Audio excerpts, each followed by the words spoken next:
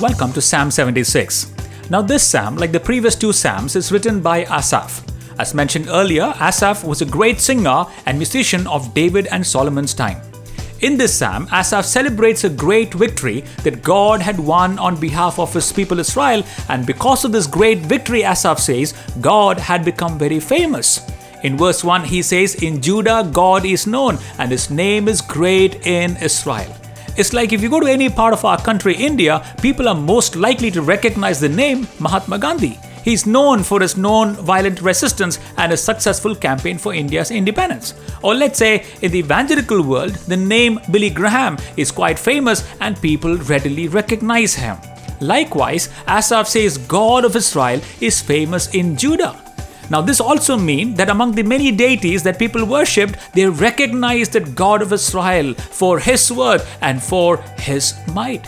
In fact, in verse 2, he says in Psalm 2, he is famous. He is famous there because that's where the ark that represented his presence, rested. By the way, Psalm is the old name for Jerusalem.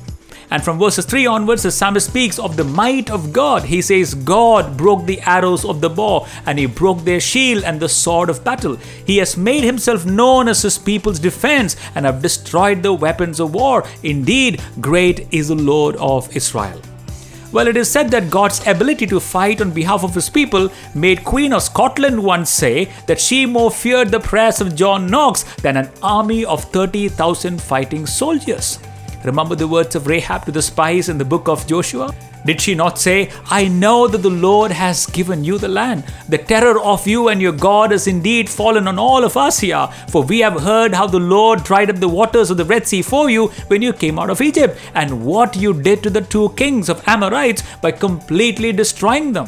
And as soon as we heard about the mighty deeds of your God, our hearts and our courage melted away. Indeed, great is the name of the Lord. He is not only to be praised, the psalmist says he's also to be feared. He's not only to be praised, but he's also to be feared. Now, of course, today as New Testament believers, we sure praise God, but do we fear God? Or let me put it this way, should we fear God? Now, for an unbeliever, the fear of God is the fear of judgment of God, the eternal death, which is eternal separation from God. But for the believer, the fear of God is something much different. The believer's fear is the reverence for God. Our fear is the reverence that we have for God. In fact, in Hebrews chapter 12, 28 and 29, kind of gives us a good description of this. It says, "Therefore, since we are receiving a kingdom that cannot be shaken, let us be thankful and so worship God acceptably with reverence and awe, for our God is our consuming fire." Now, this reverence and awe mentioned here is exactly what the fear of God means for Christians. This is indeed the motivating factor for us to surrender to the Creator of the universe. I must also say that some define the fear of God as respecting God. While of course respect is certainly a part of fearing God, there is more to it. A biblical fear of God for a believer includes understanding how much God hates sin and fearing his judgment that is to come. And if I may also add and say, let those that live around us see our lives and our families and our communities, that they truly will praise God and revere God and say there is no God like ours. Now, isn't this exactly what happened in the Old Testament? They looked at the life of Israelites and looked at the mighty deeds of God, and they said, "Oh wow, this God of theirs is famous." Let people look at our lives, look at our families, look at our communities, and truly praise God and revere God. God is to be praised, but also He is to be feared. That means He is to be revered, for there is none like Him. Shall we pray? O Lord our God, you have delivered your people from their boldest enemies, and they praised you.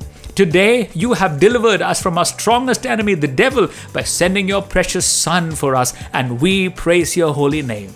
Lord, I also pray that all the people will praise you for your marvelous works in our lives and in our families and in our communities, that they will come to revere your holy name. And this I ask in Jesus' name, amen.